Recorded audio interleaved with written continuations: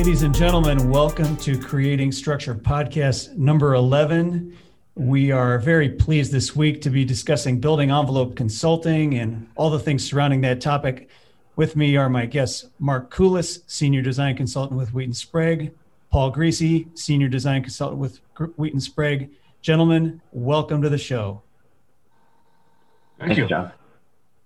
Great to have you guys. Mark, why don't you give us a short background on who you are, what your background is, how you got this job, how you got to this space, and Paul, then you can do the same. You know, where'd you go to school, training, et cetera. Just give us a little background. Sure. Well, I went to school for mechanical engineering, but my first job I went to work for the one of the 5 companies in the country in the United States. It's 39 years ago. It'll be 40 years in May.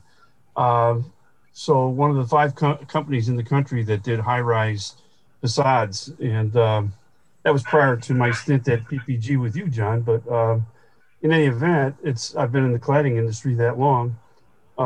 So I've used a lot of things I learned in school, but I've learned most of what I've learned after school, working day to day, working with people, listening to what other people say. I mean, I learned a lot from people in other walks of life, architects and otherwise, because they know things I don't. So, it's great to share, and you learn a lot. But over the 39 plus years, it's all been in cladding, and all the many things that have changed in the cladding industry over those roughly 40 years. And so that's really where most of my knowledge has come from, though, is the continued research that I do.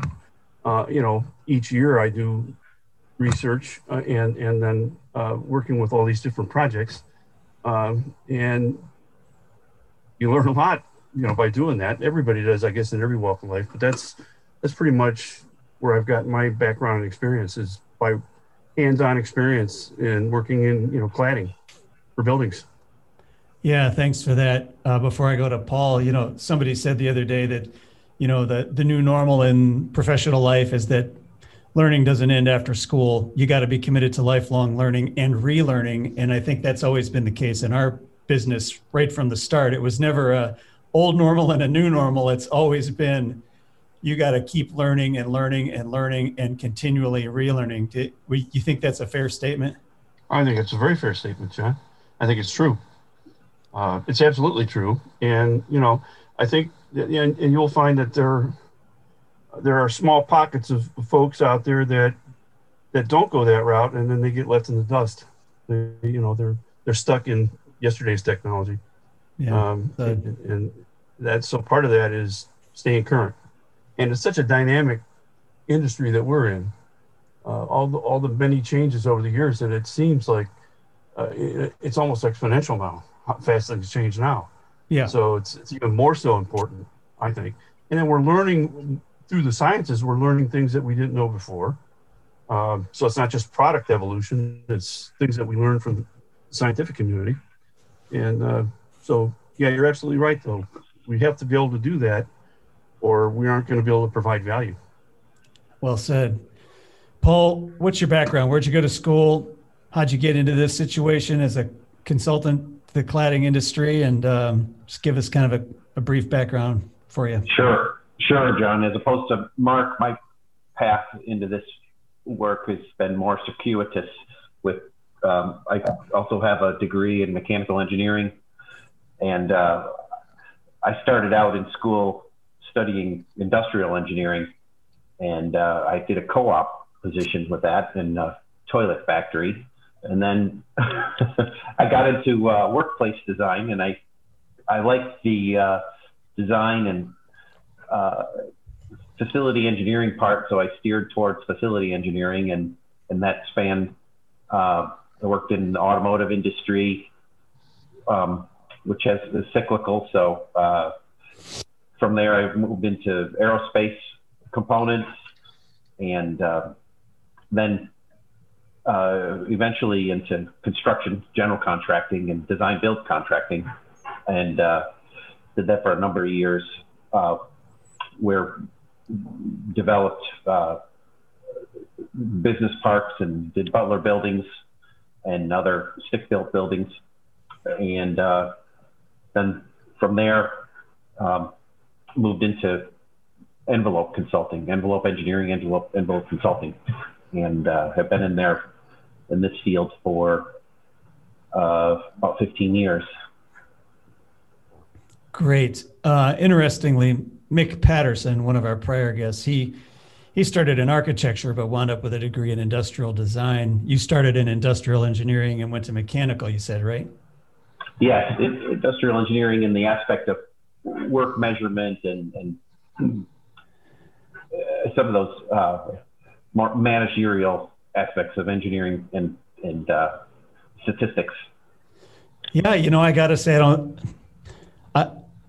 I think that industrial design, industrial engineering, I don't meet many of them, but it plays quite well in the curtain wall and facade business, just as architectural engineering does. Certain mechanical and civil and others, but I think it's an understated background. So you guys both have a mechanical engineering background, nature, and then experience in facade, in building envelope consulting. Maybe this is too broad of a question, but some of our audience will be intimate with this and some won't. But what's the real value of a building envelope consultant to a project? And what type of project really should have a building envelope consultant involved? Yeah, there's a number of things I believe that provide value, but I'll give you a good example. Myself, I tend to look at its value to the entire project team. I may be working under the architect's contract. In many cases, we would, but everyone on that team, we're providing value to everyone on that project team. So the value we provide, one example would be on a project, any type of building project. The budgets are set at some point during the design process, about midpoint of design development. And if we're there and we're able to vet that, we can help them to avoid change orders. And construction is very much about change orders, not just in cladding and facades, but the entire project. But in our arena, which is the enclosure part, that's a very significant part of a building project. And to have change orders in there because the design was not vetted, the owner ends up with quite a bit of heartache there, financial heartache, right? So that's like one example of value that we would provide, that the avoidance of, and we're aimed at avoiding is to the best we can, but we're really good at this, avoiding that and getting it out on the table before a budget gets set, before the owner's in love with the construction manager's budget. And there are times when we're called in late in the game and budgets have already been set. And I can tell you, there's a lot of, pain, because we bring up reasons why, well, you should avoid that, and here's why, but now there's a cost associated with that, and budget's already set. So that's just but one example. Another example would be to vet the design. The value in that is, again, it's avoidance of, with our experience and the amount of things that we've seen, the testing and the forensic work, we've learned a lot about what to avoid or how to sidestep certain issues, or at least bring it to everyone's awareness of, well, this could potentially be. So there's a lot of value in that, because again, you're probably back to a change order, or you're back to the owner's loss of building use because you've got problems once the building is occupied. Those are just two examples, but I could probably think of more. But those are probably the biggest value that we provide. Yeah, no, we can continue on that. Paul, what about you? You got any other perspectives on that? What, the value of a building envelope consulting to a project? I see it as similar to, say you buy something in the store and they offer you the extended warranty, and So it's similar to that. It's an added cost. It's that, or it's an insurance, avoiding risk, and the risks, like Mark mentioned, are to your budget, to your schedule, or to the quality of the work that's in place. And it's always a balancing act. And sometimes people say you can, of those three things, you can only pick two, and eventually the other one falls off the table for one reason or another. So I think that's the value we add. We're not adding to anything physical to the product. It's an insurance. Mark mentioned cost. Yeah, well, and you bring that up, John. I mean, there's other value too. In other words, we're able to come up with ideas oftentimes where there's a cost savings, or it's another consideration for a cost saving. That's value. I should have brought that up, but that's something that we look at very closely is to the economics. And so, do you believe when you mentioned cost, is it you guys experience our curtain wall and cladding costs generally misrepresented or short-sighted without a consultant? Do you think that the consultant provides a more realistic viewpoint there, or does it just depend on the experience of the project team?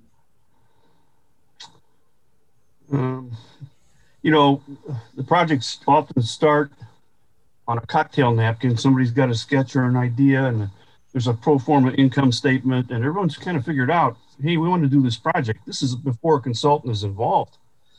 And budget numbers have already been assigned to get to this pro forma income statement, right? Now, when we come in and we look at the pricing that they may have, and it's early in the game, they haven't written contracts yet. And I'll give you an example. I came into a tower project, 72-story tower project, and there was a huge bust on what the developer team had been carrying for the enclosure budget. It was a huge bust, and enough to stop the project. And they're already in their past concept design, and they're early stages of design development is when we got involved. We started looking at numbers. So there's oftentimes these numbers are put together without, we're absent, we're not there, right? And sometimes they're accurate. If it's Heinz or somebody like that, it's based on the many projects that they've done. If it's a newer developer, the prices are generally based on maybe a smaller scale project that they did. Incidentally, we generally get involved in larger projects. The smaller projects, they don't tend to, have the budgets that would support consultants, and the designs are probably a little bit simpler in most cases. Not always true. So on these bigger projects, though, to get the wheels in motion and have an architect on board, and someone's already gone through the financial picture, to see if this is a go or no go kind of thing. So. I think I identified the budgets. Sometimes it's not about the budget. Sometimes, if we're working for an architect, it's for preserving the design and meeting their aesthetic goals as far as sight lines and quality products and things, and how to achieve that within the budget that's been set up or with minimal impact to the budget. Will, often early in the project, we're specifying and having concepts included that make sure that those elements are included in the budget for the more refined pricing afterwards. And Mark's kind of referring to situations where you're developing the initial budget and then there's constant revision. It seems constant revision to budgeting as the design and as the project begins to be built. So that's um, the value delivery also depends on the customer, is what I'm saying. The architect has some value they're looking for. A general contractor is looking for value that's different than, more performance of the products installed. And then later on, the owner, if it's an institution or a corporation building for their own occupancy, they have other maintenance and things like that are more of the value they're looking for. Sounds like a lot of variables. You mentioned preserving the integrity of the design. That sounds to me like it'd be pretty important to an architect to preserve the integrity of the design. Yes, absolutely. Do you find,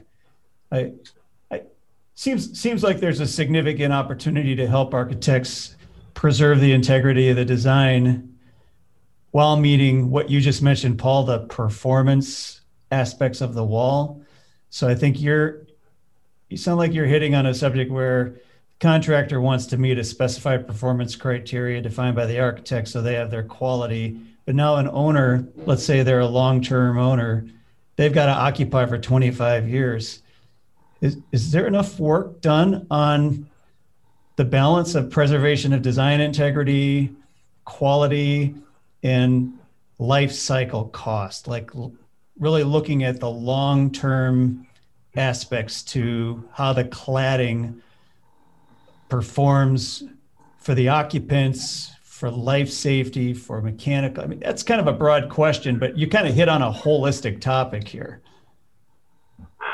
Yes, I think, for example, one thing that always comes up is facade maintenance for tall buildings and serviceability, and even for small buildings, how you're going to maintain those, maintain the glass gaskets and sealants, and the durability of the materials. If the paint finishes, if you're using natural stones, and the durability of the natural stones in the environment that you're in. So there's many aspects in that regard as well. Yeah, that makes sense. There's a lot of materials from what you just mentioned. A lot of people don't think about natural stone and finishes as it applies to the facade and long-term performance. Mark, any comments on preserving design integrity and how that aligns with cost and long-term? Yes. Like when options are being considered to reduce costs, okay, and then our job is to explain to everyone in simple terms what does that mean. Well, that type of roof, the one that you started with, that's a 20-year deal. This one that you're going to save a ton of money on, it's about a 10-year deal. When we try to put that, we don't try, we actually do put that into context so that an owner can make some decisions now, because the owner is going to be spending the money here. And is it okay with the owner? Well, I'm going to have to go out and maintain that 10 years from now. In some cases, they've been okay with that. So as long as you give them the intel by which they can make a decision, and that's what you're doing. You're saying, well, and I'm not going to make the decision at the end of the day. I just have to tell everyone in the room, well, here's what that means, or here's what it could mean, that kind of thing. So, preserving the design, if the idea at first was to have more longevity, which costs more money, if there are some financial constraints, and now you have to look at other things, as long as everyone is advised as to the shortened cycle of maintenance, let's say, for instance, not being able to wash your windows, a project where they figured a roof car, and now you're deep into the project and they're running out of money and we're not going to have a roof car now, but so you're not going to have, your glass is not going to be maintained. And if you don't get out there and wash it, 2 or 3 times a year, it's going to be a problem. So as long as everybody knows that and you tell them those things so that they can make decisions. I don't know. Did I answer your question? Yeah, I really like that, actually. I really like the clarity that you guys are discussing about having the expertise to provide factual information by which an owner, an architect can make an informed decision as to Absolutely. integrity of the wall. That's really great. I like the quantitative nature of that. Give me an idea. Let's shift for a second. So give me an idea of the totality. Let's just go quick hit. Like the totality of the kind of services a building envelope consultant provides, and then maybe we can get into which ones are most important, or contextually, depending on the nature of the assignment, which ones are most important. So Paul, what is Paul and Mark? Just let's run through. What does a building envelope consultant do? What kind of things do they physically perform in their services? So I guess the first aspect that we are looking at is the structural integrity. Then water tightness, I'd say, and air tightness. Constructability. Yes, and then constructability to achieve the building, durability, acoustics, impacts, and the phenomenon. Let's say it's resiliency, how it's going to behave, and seismic and wind events, and sometimes terrorist events, and crime. And energy goals.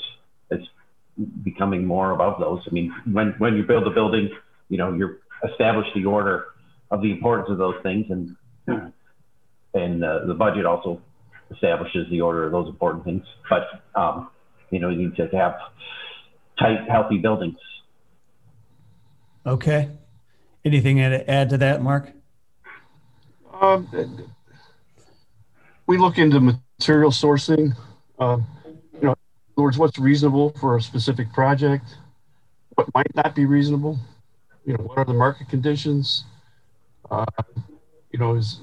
is going offshore a good idea, and why might it not be, or why might it be? We look at those things, and we're able to bring case history to the table, as far as we talk about like new startup operations that are making a tempered glass that they've never done that before, and now you've got much higher potential for spontaneous breakage or things like that. So that's something that we usually consider is who are the potential suppliers here. What does that picture look like? And so that's another part of it as well. I think the building science aspect has become a lot more important. When I first got into this science schmiance, I guess, look back in the early days, and I started working on this in the early 80s, and when you had some condensation formation on a wall or a window or something like that, you clean it up. People treated it differently because we had plate glass. We didn't have IGUs. The IGUs didn't really start to emerge until like the middle 80s, and they really weren't perfected yet. And so people just kind of dealt with that. But what we weren't seeing was the condensation that was forming inside of the opaque wall. We could see it on the glass in the frame, and we could deal with that. What we weren't seeing was the stuff that was going on inside of these opaque walls. And by the time you did see it, by the time it did manifest itself, it was a huge problem. The entire walls had to be torn off of buildings, right? So building science has become much more important. It's kind of front and center when we look at these projects. And John, you've been on some of these with me. We were on a high rise in Florida, and the shadow boxes were all filled like aquarium tanks, right? Yeah, they look like fish tanks. High vapor drive at night, and they filled up, right? So, but that was an example of where no one looked at those building science aspects because it was thought, I think years ago, I kind of thought in the same way. It's like, well, geez, that's down south. You don't have to worry about that. But yeah, you really do. We didn't know it back then. You learn over the years that, by golly, it is important, right? Well, that's an insightful comment. A lot of people don't think about that. They're always thinking of well, it's going to need to be warm inside when it's cold outside. And what does that look like? How does that manifest? And in the warm tropical climates, you have the opposite, right? You've got vapor drive from the outside, you got dry, cool inside, and moist and warm outside. Boy, you're right. You don't. Yeah, we used to think, I mean, years ago, John, you remember Skip the Bridge and things like that. But years ago, we thought, well, my goodness, if a project is down south, you didn't need thermal breaks. Yeah. Boy, were we wrong. Right. We were way wrong. Cooling costs are double of heating costs. And, so you got all this fenestration on the building and it's not thermally broken, and you got all these other problems going on. So, yeah, we've learned. I remember when I first saw an Ensinger advertisement back in the early 80s, and I looked at that, and it was in Glass magazine or something, and I looked at it and said, well, that looks great, but where are we going to use that? Because we just weren't on that page here, and so that a lot of that goes to the building science aspects are so much more important today. Yeah, and, hospital environments, on the big one I worked on in Chicago, that 18-story bed tower, they're tearing out interior, an operating hospital here, and they have to tear out the interior walls, and and hospitals do run a higher humidity, for patient wellness, I guess, and so forth. And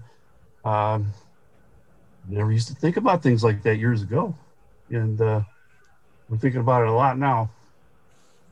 I like that. That's really well stated. We could spend the rest of the time talking about the progression of building science. I really like the comment about case history as well. I think it just sounds to me that that's an underrated, understated aspect that I rarely hear coming from outside of the consulting camp. Case history. Well said. When I talked with Helen Sanders, she said, on the one hand, how do I develop this? It's hard to develop case history without technologies being improved to move forward, accelerated testing on technologies. But that case history is very well stated. Let's keep going on this. So you guys have mentioned a lot of things. You mentioned structural integrity, case history, building science. I think I heard air tightness, water integrity, terrorist, blast, seismic. That's a lot of stuff. What's the typical cost of a high performance glazed curtain wall as it relates to the percentage of construction? Or what are we, around 20 or 25 or 30% of the cost of the job? What's you guys experience? You could easily be in that range. Yeah, you could easily be in that range. Yeah. On the types of projects that we work on, yes. On, let's just say a run of the mill retail or something like, of course not. It's a exterior cladding that's not really intended to last that long because the fashions are all going to change. And but the types of projects we work on, that's a pretty accurate statement, I think. Yeah. John? How about you, Paul? Anything to add there? I think it's hard to gauge because I think we are in the realm of core and shell development. So you're building the core and the shell, so that amount of proportion of the cost of construction is higher because you're building the core and the shell. So in theory, it's 50% or more when you do that style of construction. And then the interior finishes come after. And and then conversely, we're working on museums or laboratory space or hospitals where the dollar per square foot is extremely high. And then proportionally it's less, but on the other hand, the risk of those other, the shell affects everything because it keeps it warm, dry, and safe from outside threats. So all that other construction is at jeopardy potentially if there's a failure of the building envelope. So it's really the highest risk component of the entire building project. 70% of litigation cases, construction litigation cases, involve the enclosure. Wow. That's a real number, 70%. And, think about it. Structural engineering for the building structure is generally quite conservative, and I don't have a problem with that. We want buildings falling down out there, right? And so, and that type of construction, for the most part, is more conventional. It's either poured concrete, reinforced concrete, structural steel, post-tension, whatever, but generally don't have as many problems with that. You do, but they're not, they're part of the 30% over there. And that also includes mechanical systems, the 30% part, right? Structures is a very small part of that, I think. And so other disciplines aren't as high of a risk as the building enclosure. And, once you open those floodgates, once your building enclosure is not performing properly, and what kind of problems that's causing, it just kind of snowballs from there, John. So it's not, it's not so much, in my opinion, it's not so much what it costs you to begin with. It's potential costs later on. These projects that we work on where they've got to go in now, we've done forensic work and they've got to go in now and they've essentially got to rebuild the entire cladding or building enclosure, opaque walls, fenestrations, the whole bit. That's 3 to 4 times the cost of a new construction because it's an occupied building. And so you're not, just bringing the trucks up to a structure that's just been built and then cladding it. Now you've got an operating building. There's people in it and they're using it. So those costs are very high. And, this is the 70% part though, and that number used to be smaller. And it's only in recent years that we found out that that number is really 70%. That's another whole topic. That's through our workings with the American Bar Association and the feedback that we've gotten from law firms that focus on that kind of work. It's a fascinating metric. And I know you guys and we are involved in the construction litigation group we presented the American Bar Association. What about testing then? We haven't talked much about that. So mock-up testing, field testing. I work on projects with you guys sometimes and other times on the design and engineering side. And I hear people say, well, you know what, we're going to waive the performance mock-up on this job. We think we can get away without that. Or, well, we don't need to do that much field testing. What's your guys' opinion on the value of testing? Paul? Well, it's very valuable and valuable enough to become code required, so I think each iteration of the code, there's more building envelope testing that's required. And I'd say any of the building performance scorecards used are including points for either just a flat out requirement for testing, like a passive house building has to be built very airtight and high thermal value, and they test to verify that it's built. With LEED, there's credits given, you earn points for testing and commissioning of the building. Pre-construction testing, if there's systems, if they're using off-the-shelf systems and proven to work, you really can effectively do an on-site mock-up that's for coordination of trades that are going to be installing those. I think that's a very invaluable process. And then field testing to verify, quality control, quality assurance testing, but you're really limited on the types of tests you could do in that case because you don't want to do damage to the new built product.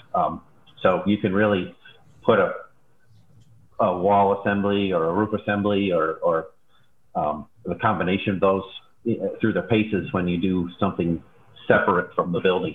You can take it to failure and know what to expect and see how to fix it as well. Yeah, that's good. How about you, Mark? Any other comments? The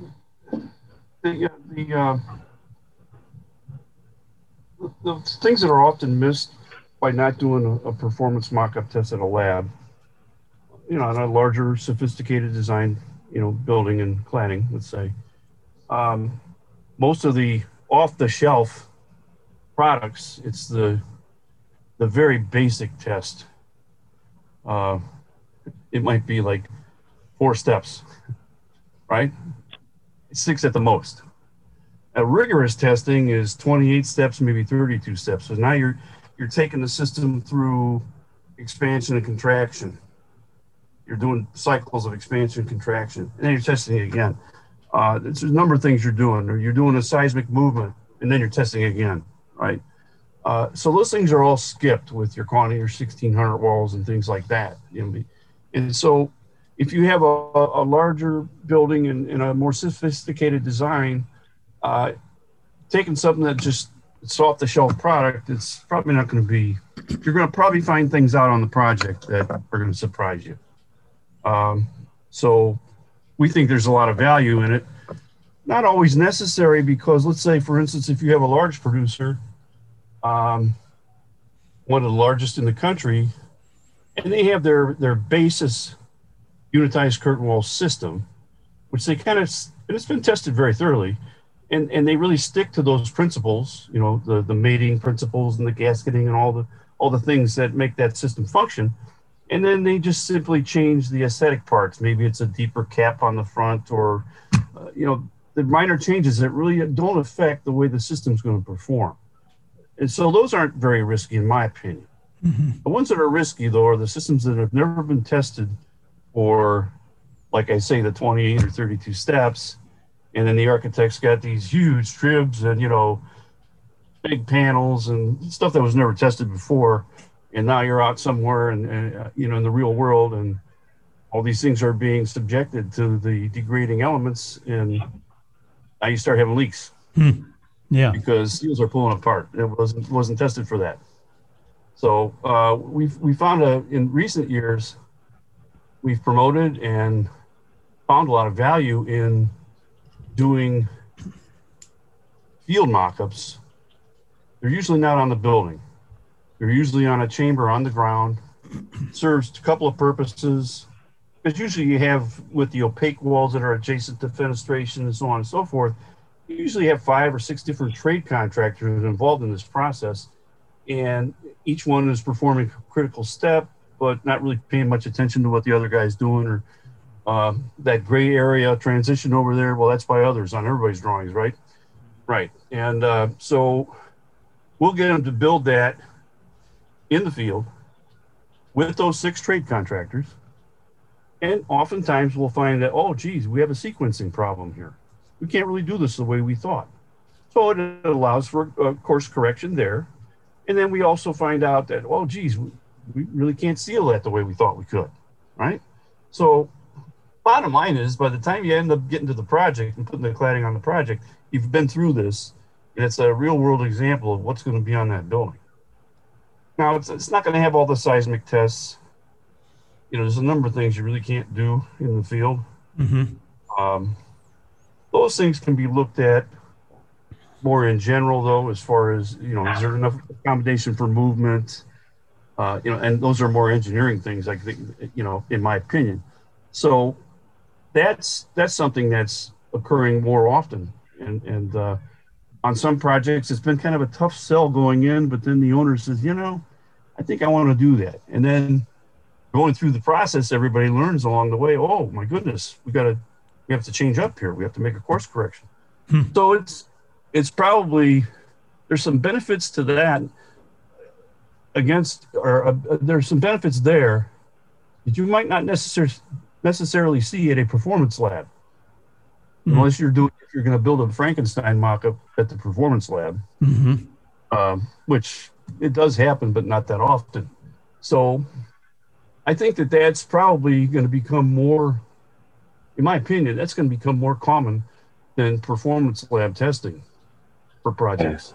I think technology, there's going to be technological breakthroughs and things that also need to be vetted and applying. If you have a typical, off the shelf, typical curtain wall system, there's going to be augmentations to it. Like I was just thinking, like automated windows opening and closing, and there's glass technologies changing, So there's always going to be, the product's never been used enough. It's hard to say that there's a product out there that's been used for 20 years and hasn't changed in the same way. Yeah, there's always a little tweak to make it better. And I think as we come into smart home technology and smart glass and things like that, we're going to have more need for testing. And I think the product will be better too. I think some of the technology is going to eliminate some of the variability of the products of old. Those are, you guys really got my brain working. I think we won't have time today, but I think we should I'll pull the audience, but I think we do maybe some 15 or 30 minute lunch break. We could do one on opaque walls and how to handle condensation. We can do one on testing, what those steps look like. I'm reminded as you guys are talking how some of the specifications, I know we advocate this a lot of times depending on the complexity of the job on, an exterior wall subcontractor, an EWSC. Give me one person, one entity that's responsible for the entirety of the exterior cladding. I don't care how many subs they have, right? Because Mark, you just mentioned maybe that individual component is fine, but now what about the transition area by others? Sure. The owner that the occupants have to deal with that cold air coming through or that water leaking in or whatever wonkiness is involved, right? So that's some good stuff. I want to move on to the next topic. So as you guys are talking, are there any problems? If the answer is no, it's fine. But are there any problems so I know you guys are engaged in forensic work. You and we get called in by an attorney or by an insurer or by an owner to say, hey, there's a problem with my cladding or there's a leak in my building. Are there any trends or problems that you see repeat kind of continually, or does it just vary widely depending on the context? I've seen a lot of variation. I haven't seen, there's always water, that's the big red flag, but we've seen pieces falling off, as buildings are aging and adhesives are letting loose. So there's just the things that happen immediately and then the things that happen in long term, and the building stock of high rises is aging, so things are going wrong and maintenance has been delayed. So there's usually more than one thing on a project, that's, it's leaking water. Yeah, but why is it leaking water? Is it the sealants, or has there been a building movement or something that's caused some deformations and that need to be addressed? So I can't say that there's one thing. So you've seen a broad range, but you mentioned water is a fairly common aspect to that. How about you, Mark? Same thing? Yeah, water, whether it's, liquid water or it's through, condensation formation. Or, we've had the project with the icing formations that, 300-pound Widowmakers. And again, that was down to how the cladding was designed and the roofing being part of the cladding system and how it met the other. So, yeah, those are common. I've found that when we're in a really good business cycle, I see a lot of repeat problems because you have a lot of companies that's, I can do that too. And they've never done it before. And God love them. I mean, they're trying to get a job and, do some work. But so when times are good and everybody's spread pretty thin, I see a lot more problems where you have folks that are doing work that they really don't have the experience doing, or it's an experienced firm, but they're hiring other crews now to fill gaps. And those crews are not their A teams or their B teams. It's, it's who they could find kind of thing. So I see a lot of that. And then the other thing is, even with some of the older firms, I'm in the field looking at a project that's going in. We're doing a field observation, which, periodic field observations to see what the quality of the work looks like. Is it apparent that this is going to meet the spec or not. Or and I noticed all these sill tracks, they have no end dams. And I said, geez, where's the end dams? This is a 30-year glazer. I've never used those before. and it's a glass shop, so we're not talking about one of the big, the bigger contractors, right? And I said, well, you've been doing it wrong for 30 years. I said, where's your installation manual? He said, well, I don't have one. I said, well, I have one in the truck. Let me get it. Oh, I love that. And so I showed him the page. I said, these are the end dams right here that the manufacturer wants you to use. If you get water in here, it's just going to run over the end, right? So some of it is when the market gets, real busy. And then some of it is, it's again, people putting stuff in and they're not reading the instructions. Those pesky instruction manuals, right?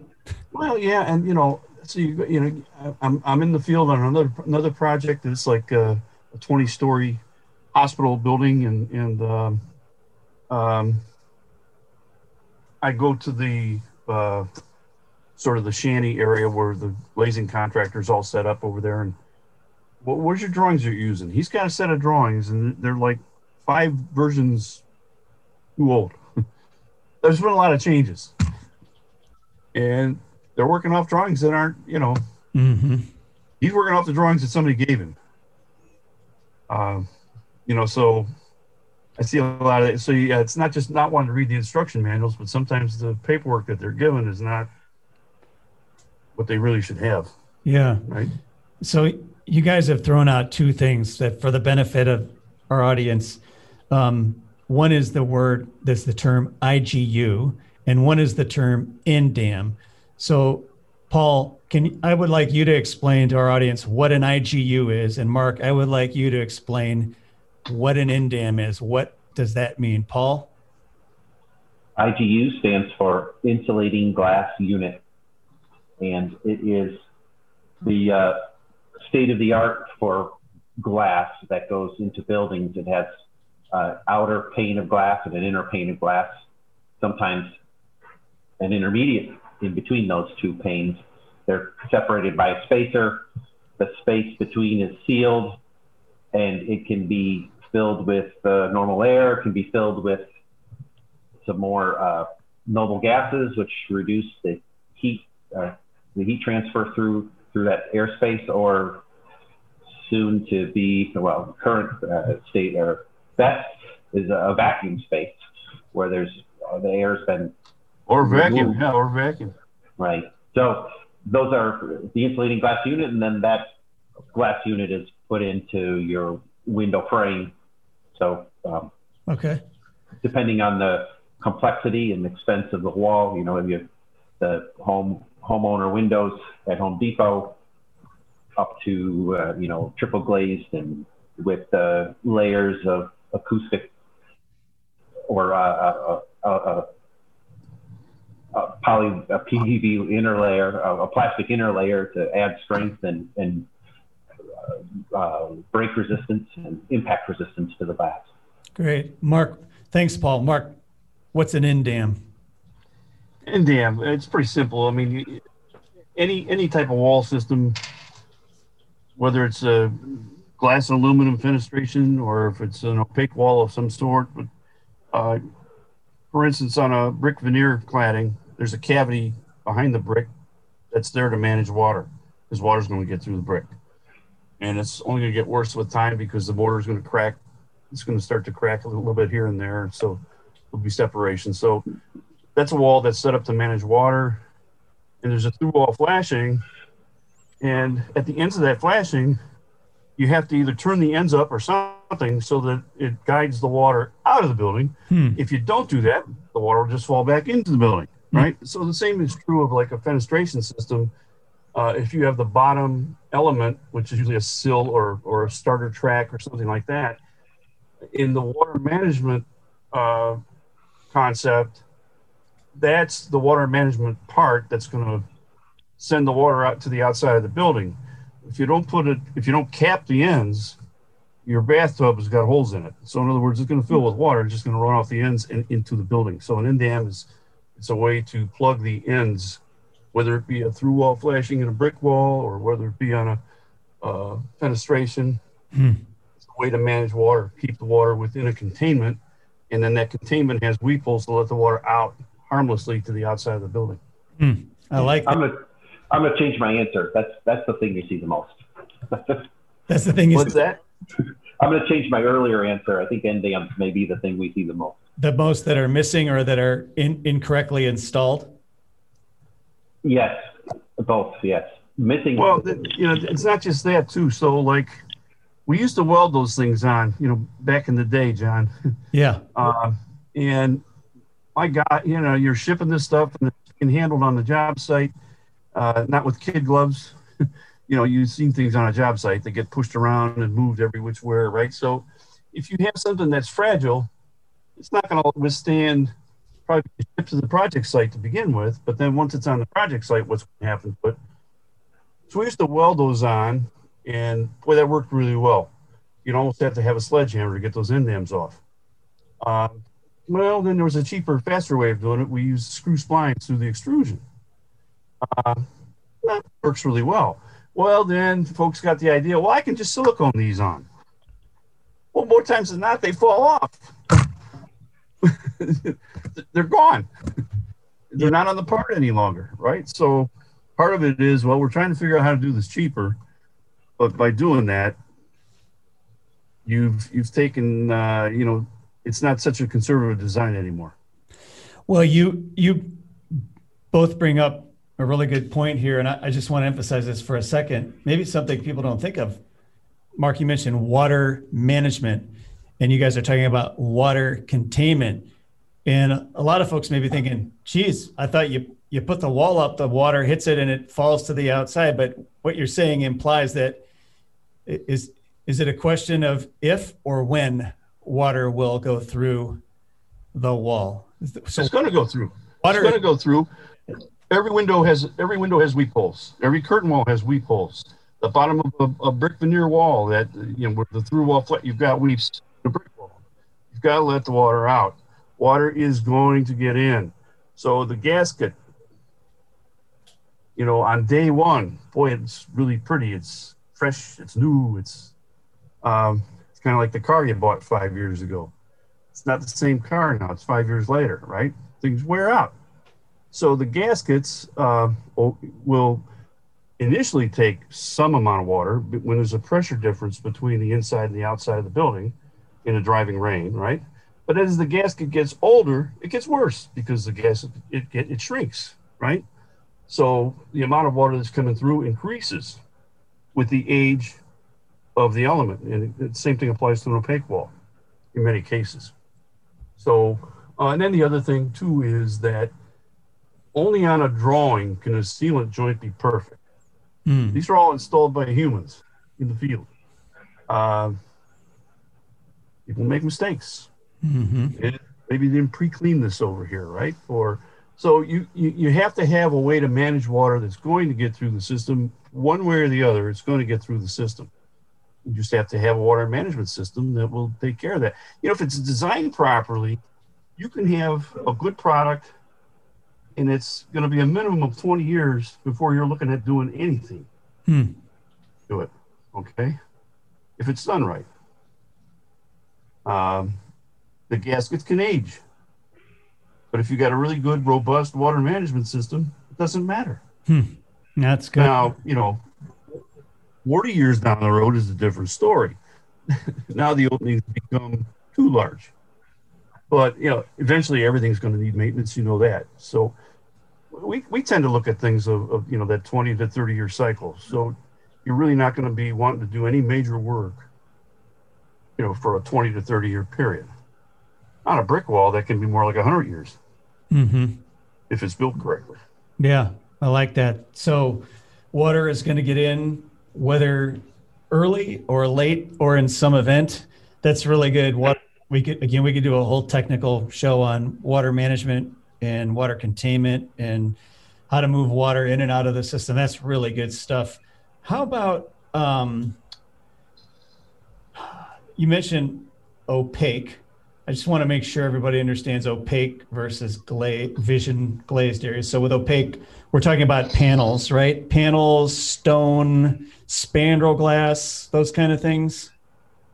Yeah, something that you're just not going to be able to see through, and it mostly so in a fenestration system with an opaque glazing or spandrel glazing, so let's say hide a structural beam that's behind the curtain wall or something like that, you're still going to have a good water management system, or you're going to have a very good prospects for because you have the same water management system regardless of what kind of glass you put in. The opaque walls that I've been referring to mostly are the walls that are not glazed. So again, it would be like brick veneer, or it would be stone veneer, or it would be. Heck, we Cast see a lot of concrete. we see a lot of EIFS out there, architectural precast concrete, tactile panels now, John. We have metal panels. There's all kinds of flavors of opaque walls, and those opaque walls now have to have continuous insulation on the outside. That's been a code requirement for a couple of years now. And those are the walls that I mentioned earlier that if you do have a problem, you really can't see it until it's too late. But by the time it emerges, the damage has been done. You probably got mold that's inside the wall and all kinds of other bad stuff. Rusty cold form metal framing, Yeah. all corroded. Interesting. So that's been more problematic on the projects that I've worked on. Would be the opaque walls in and of themselves. I can't tell you how many brick veneer walls I've gone out and done the observations, and they have no end dams on the flashings. Mm-hmm. And it's like the golden rule, right? But so, and then where that opaque wall meets a fenestration, that's usually like no man's land. Everybody's drawing says that's by others. I'm going to start a company by the name of By Others, and I'm going to get all that work. But it's sort of a gray area, right? Everybody points to that, so that's not mine. Both contractors, that's not mine, and that's generally where you see problems because it's like a no man's land. Interesting. That's good. I like that value proposition. Next, so it's a opaque wall, you can't see through it, basically. Yeah, good. That's good to know. One more topic before we start to wrap up. Paul, how important, I know you're a guy who knows how to do assess the thermal capabilities of walls. How important is thermal analysis? It's important and increasing every year. It becomes more important. I mentioned passive house.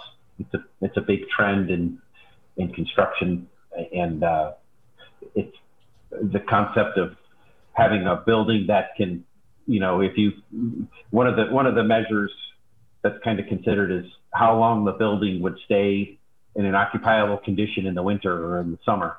Yeah. So the ability of it to hold the air inside. So I mean that, like I said before, that the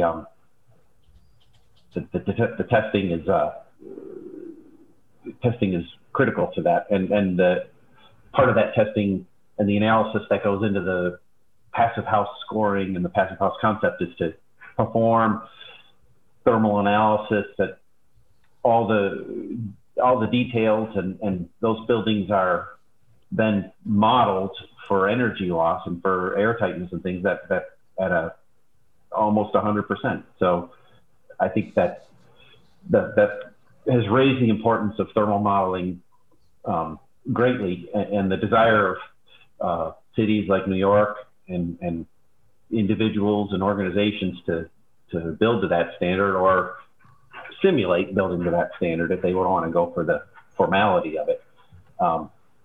And the other piece is I think changes in how hospitals and museums are operated with minimum humidity requirements. Now we're building I call them high humidity environments where we're inputting artificial humidity to maintain 30 to 50% relative humidity indoors when the exterior is below freezing and the humidity out there is 20% or 10% if you bring that air in and heat it. So it's a increasing importance when you get into those high performance environments. Yeah. So it's a more and more something that we recommend, and as we get into a project, there's an opportunity there's a question that'll come up and we can answer that question. It looks like something that's going to be prone to condensation, or we're going to have a thermal bridge here. So we can use the tool to assess that. Yeah, that's really good. I know we've had experiences where somebody said, "Hey, I have a leak. Can you come check out the leak?" But to Mark's earlier point, it was really condensation developed from within because of a thermal bridge or a thermal break, an issue regarding thermal problems, condensation, a vapor barrier permeation, something. In terms of trends, it's interesting about thermal. You guys have both been around long enough to see, when I first started, it was like, yeah, we don't need an engineer, but the specs say we need one. And then jobs would come along and people would say, well, I know the spec says it needs PE calcs, but we don't need that. I'm like, okay. And now nobody questions that. Every job needs PE calcs. I think I've seen the last 7 years, but more so really the last 2 or 3, it was, well, there's a thermal analysis requirement. We're going to waive that. We're going to waive that. We're going to waive that. And now there's a higher percentage of jobs. But I still don't think it's enough, in my opinion. I think. Well, the other piece that's increasing the need is the code requiring it, building code and energy efficiency code. Yeah. As being adopted more and more around the country and becoming important around the world and adopted by other countries. So there's a need for some certification or statement of the thermal performance of a window or a wall, and meeting the energy use restrictions that are put in place. So you really, I guess at this point with IBC and incorporation of the IEC, the Energy Conservation Code, it's really required on every job. And you either buy a product that's rated and you install it in the correct manner, or if you deviate from that, then you need to have the analysis done. Yeah, good. Mark, for me, the most the highest benefit, to do therms just to show that the window will meet the statutory requirements for U factor. It's not as important as the dew points. The dew points, we can sit and do calcs for statutory requirements all day long. It doesn't tell you how the window is going to perform around its perimeter. Basically, it's a blended U factor. So you take all the ugly thermal from the perimeter and you blend it with the glass, and by golly, you meet the statutory requirement. But you install the window in the field and you got condensation problems. So the code doesn't really address, I guess it's a start, but where I find the most value and the value I provide to architects to help them vet their designs is that we'll do some thermal analysis so that what the architect puts on paper has a reality, or has a basis in reality. So the architect for the hospital wanted to put the psychiatric windows and mount those inside of the curtain wall frame. And I said, well, you're probably going to get condensation in that cavity there. Let's run the therms. And we did that, and we found out, absolutely, you're going to have a problem here, right? So that at the end of the day, what goes on the architect's drawings has been vetted. It's not the final design. That's going to go to someone else. But someone who's going to price the job, if they base their price on what the architect shows, and then they find out later on, well, geez, from a building science aspect, that doesn't work, that's going to be a change order. And that is if somebody catches it. Mm-hmm. There might not be a consultant on the project. Mm-hmm. So, maybe the first bad winter, someone says, oh my gosh, what's going on here? So the dew point part of the therm, though, I think provides the biggest value because you can look at how these things behave in the localized, like where fenestration meets an opaque wall, for instance, right? And you can look at that closely and say, okay, how's this going to perform? And then as consultants, we can generally take the architect's building design and we can sort of peg out, that's probably going to be a problem there. We can look for the weak links. Mm-hmm. Field of wall details generally going to work just fine, but we'll look at special details that they have, and that's usually where the dew point analysis is the most helpful. Yeah. That they can put something on paper that's already been vetted. Yeah, no, that's really good. I agree. I've talked to Max Perlstein about this, and you know the the NFRC compliance piece, the UVAC compliance piece, and then if that's all you do, you're missing the critical condensation issues around the non-typical details, or even repetitive typical details, right? At a soffit or a parapet or a Sure. interaction with an adjacent wall. So that's really good. Guys, believe it or not, we have been at it more than an hour. I always say, Good. for the sake of our audience, although those who have insomnia may want to have us carry on longer because it might help them sleep, but this has been really good. I'm excited about the conversation about opaque walls, about condensation, about moisture, air and water integrity, structure, when to give it a consultant involved, when not. I will make sure that the appropriate contact information is in our show notes. So, guys, thank you very much for spending your time today. I know you had a lot on your plate. Appreciate your time on the show. Well, thanks for having us. I appreciate it, John. So again, Mark Koulis, Paul Greasy with Wheaton Sprague. Smart guys, experienced guys. Appreciate your inputs. This is the end of our program, and we look forward to future programs. Gentlemen, thank you again. We will talk soon. Okay, goodbye.